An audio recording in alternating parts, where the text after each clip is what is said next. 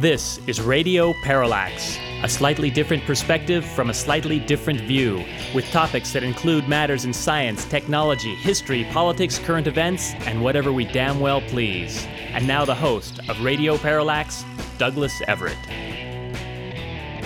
Welcome to the program. As we enter this November, I would like to note, sort of as an aside to what you'll be hearing for the rest of the month, that yours truly will actually be in Australia, chasing the solar eclipse to take place on the 13th our time, on the 14th Australia time, and cavorting a bit around the Pacific Rim. We will, however, still bring you fresh Radio Parallaxes throughout the rest of the month, just the same. How do we do it? Modern technology. Mr. McMillan will be here minding the fort and should be able to accept your contributions to the program in my absence. I'm just kidding about that, but we do want to remind people that you can contribute to KDVS and, of course, our sister station KZFR during times other than the pledge drive. While the pledge drive is going on, by all means, do what you can to support us. We do need your help, but you can do it all year round. My understanding is you're also able to contribute to individual shows if you so choose. I know This Week in Science does direct solicitations for financial support. So doggone it, we're going to look into doing the same. I'm not sure how this works right now, but we're going to find out, and we're going to do it by the book, if possible. It is expensive to bring you a program such as this one on a monthly basis, with costs running to, about $1,000 a month. But I don't want to say too much about this right now because at this moment in time, I basically don't know what I'm talking about. But see, unlike other programs, we admit it when we don't know what we're talking about. We would say that it doesn't happen often, but, it does happen. Today, of course, is our last program before the upcoming election, so this will be our election program. In our second segment today, we're going to try and take a look at some of the ballot props, which always fill up our time in the voting booth, if you're a Californian. But we'll also try to take a look at national elected offices. We've been saying for some time on this program that the chances of an Obama victory were quite high.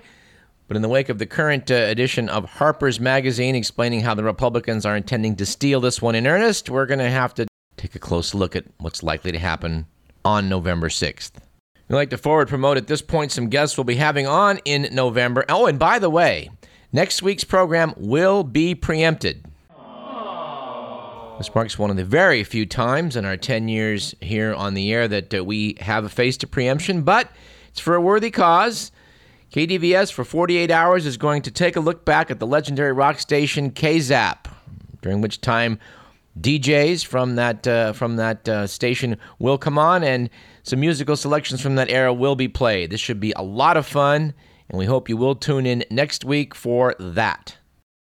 We'll be back on the air as scheduled on November 15th, during which time we expect to speak with Ngaio Bealum, a very funny man and cannabis advocate. He's now writing a column for the Sacramento News and Review titled The 420. We will be tackling with him the provocative topic of cannabis and sex. Mr. Bealum has received queries in his capacity as a columnist asking him about the supposed inhibition of sexual activity related to cannabis use. And being that yours truly does operate a clinic that treats erectile dysfunction, we're going to take that issue by the horns, so to speak. The week after that, we'll mark our annual Thanksgiving program. It's a rather sad anniversary, this particular Thanksgiving, however, because this date marks 49 years after the assassination of President John F. Kennedy back in 1963. We find this to be a curious topic, so we hope to bring you James DiEugenio, who's written extensively about the things related to the murder of our late president. Not an ideal choice, I realize, for a holiday show, but it is an important, if tragic, topic. So we will be speaking with James DiEugenio on that date. He will have a new book out at that time, a redo of his original volume, Destiny Betrayed, which is quite a good study of matters related to the Jim Garrison investigation of the case. I hope that if you have not seen Oliver Stone's terrific movie, JFK, you will do so between now and that time. Oliver Stone did not get everything right in that movie, but contrary to what we led to believe by government authorities, he did, in fact, get an awful lot of it correct. This might be a time to note that when I When I claim that Oliver Stone's JFK is a terrific movie, which I do claim, that opinion, like every other heard in this program, does not necessarily represent those of KDVS, our sponsors, or the Regents of the University of California. It also does not necessarily represent the opinions of rogue Central Intelligence Agency operatives, Texas oil men, Southern Christian fundamentalist extremists, shadowy mob-related figures, anti-Castro Cubans, the remnants of the Lyndon Baines Johnson political machine, and former Radio Parallax guest Vincent Bugliosi. By the way, we have the utmost respect for Vincent Bugliosi, which is why he's been on the show 3 times. However, in the JFK case, we do believe he is out to lunch. Deb, we got a call on line 1. It's Vince Bugliosi. Ooh, tell him I'm busy. All right, our last show of November, we expect to have Gordon Smith return to us to talk about his adventures in Turkey. Gordon did a great job some months back educating us about Kemal Ataturk, the father of the modern Turkish Republic, which we enjoyed very much. Gordon went over to Turkey to learn Turkish and learn more about the culture, and I'm sure he's going to have some interesting things to report. And no, in case you're wondering, this report will have nothing to do with Thanksgiving having taken place the week before. This will be an entirely different sort of Turkey Day. All right, at any rate, all of this having been said, which I think has eaten up half of our segment, let's jump into how we usually like to start this program, which is with On This Date in History, our date being November 1st. It was on November 1st in the year 1254 when Hayton, king of a region in what is now Turkey, left the Mongol capital of Karakorum after a 6-week visit.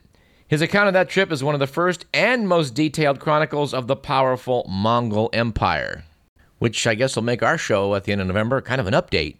We won't be able to update much about Karakorum, however, when the Chinese finally did conquer their Mongol overlords. They pretty much removed every brick what was once the world's most opulent city.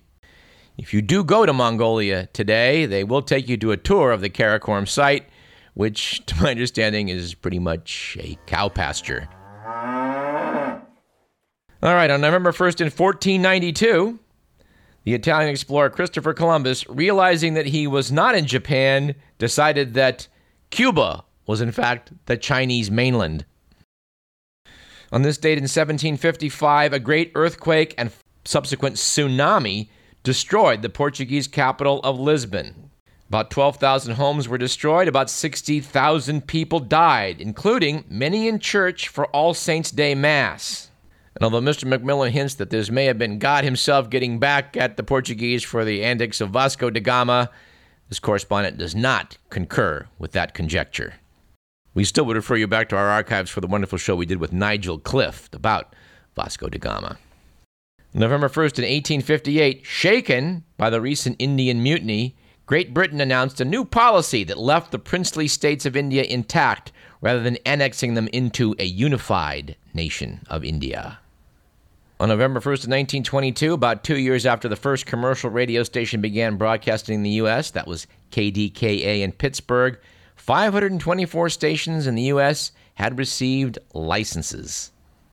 And sadly, on November 1st of 1952, the United States of America detonated the world's first thermonuclear weapon, the hydrogen bomb, on Inuiatak Atoll in the Pacific, which was pretty much vaporized.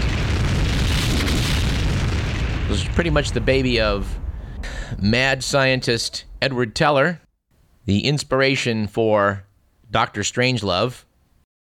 Teller thought this would keep the world safe from Soviet aggression because we would have the H-bomb and they wouldn't. But it would turn out the Soviet Union would explode its own H-bomb the following year, largely based upon the intelligence it gathered from our atomic and hydrogen bomb projects, which allowed them to shortcut the whole process. Our quote of the day comes from John Kenneth Galbraith, which might be apropos for an electoral season. He said, "The conventional view serves to protect us from the painful job of thinking." Our quip of the day, and by the way, a lot of these quips we'll be using during November come from an old email sent to us by Millicent. Thanks for that, Millie. But God, how I love this one. The quip is, "He must have been an incredibly good shot," which came from the legendary Noel Coward, said upon being told that someone had blown his brains out. And no, we don't know to whom he was referring. Our joke of the day comes from Jay Leno, who said recently, "A friend of Lindsay Lohan says she's not in a good place because people around her keep throwing her under the bus."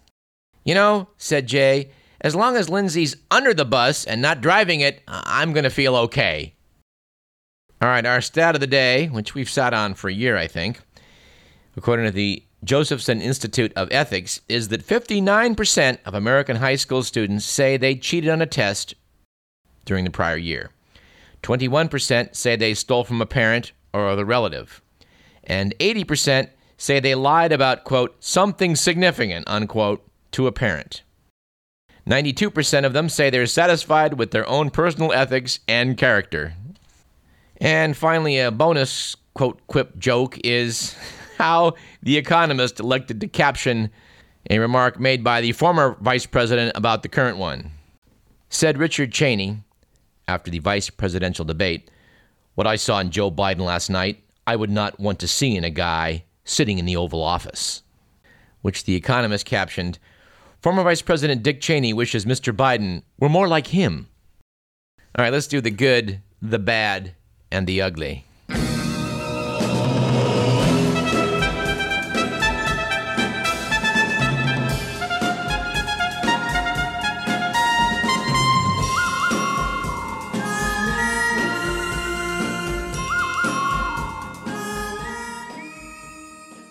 According to New Scientist magazine, it was a good week, a few weeks back, for pain sufferers.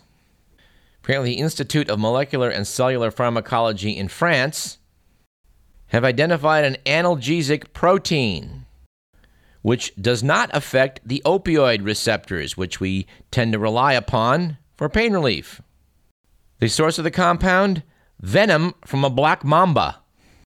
Apparently, this protein from the venom blocks the ion channels that lead to pain. And this protein has now been purified into a new drug currently being tested on mice. It has the potential to avoid the nasty side effects associated with morphine and OxyContin and hydrocodone, etc., which of course include addiction, along with breathing problems, and of course the notorious constipation. And if by chance you think that constipation doesn't deserve to be mentioned along with the other two serious issues, addiction and breathing problems, well, luckily for you, you're not aware of how bad a problem that can be, which I hope, frankly, you never find out because of these new proteins coming out of snake venom. And by the way, for promotion, we've talked about various interesting compounds that have been derived from poisons from the animal world, and sometime next year we're going to talk about that topic with our friend crack pharmacologist Howard McKinney.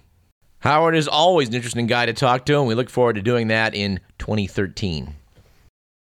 It was, on the other hand, a bad week for Goldman Sachs public relations, which there have been an awful lot of weeks like that, with the news a month or two ago that former employee Greg Smith resigned and put a piece on the New York Times op-ed page, which was pretty critical. It accused colleagues at Goldman Sachs of referring to their clients as Muppets. Now, in response to this last week, and God knows, they probably should have let sleeping dogs lie, Goldman Sachs announced that they, bank, had sifted through millions of emails in an effort that was internally nicknamed the Muppet Hunt to find 4,000 Muppet references in the emails, to which Goldman Sachs claims that 99% of those referred to last year's movie of the same name. It's time to play the music. It's time to light the lights. It's time to meet the Muppets on the Muppet Show tonight. And finally, it was an ugly week last week for public relations involving Madonna, in the wake of Colorado fans getting upset after Madonna used guns during a performance in a community, this would be Denver, Colorado, that is still raw from a mass shooting at a local theater.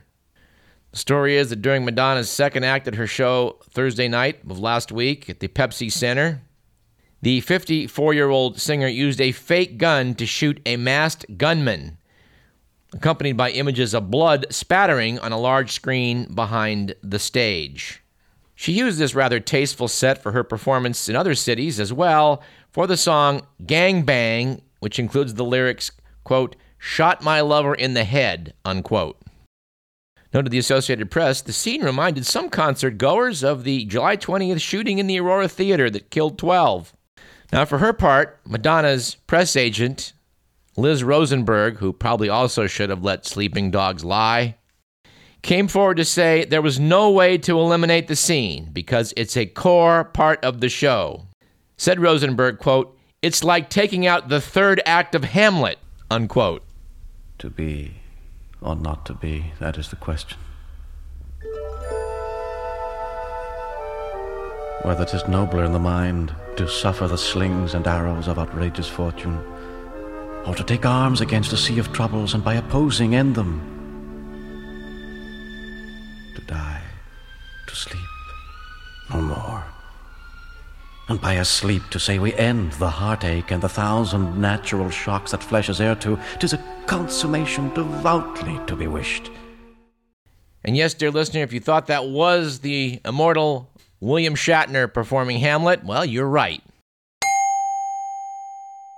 And we would like to note, as regards Madonna's lyrics about "shot my lover in the head," that if that were turned around and it was a matter of her lover blowing her brains out, we would note, a la Noel Coward, that he'd have to be an awfully good shot. When I hold you in my arms and I feel my finger on your trigger, I know nobody can do me no harm because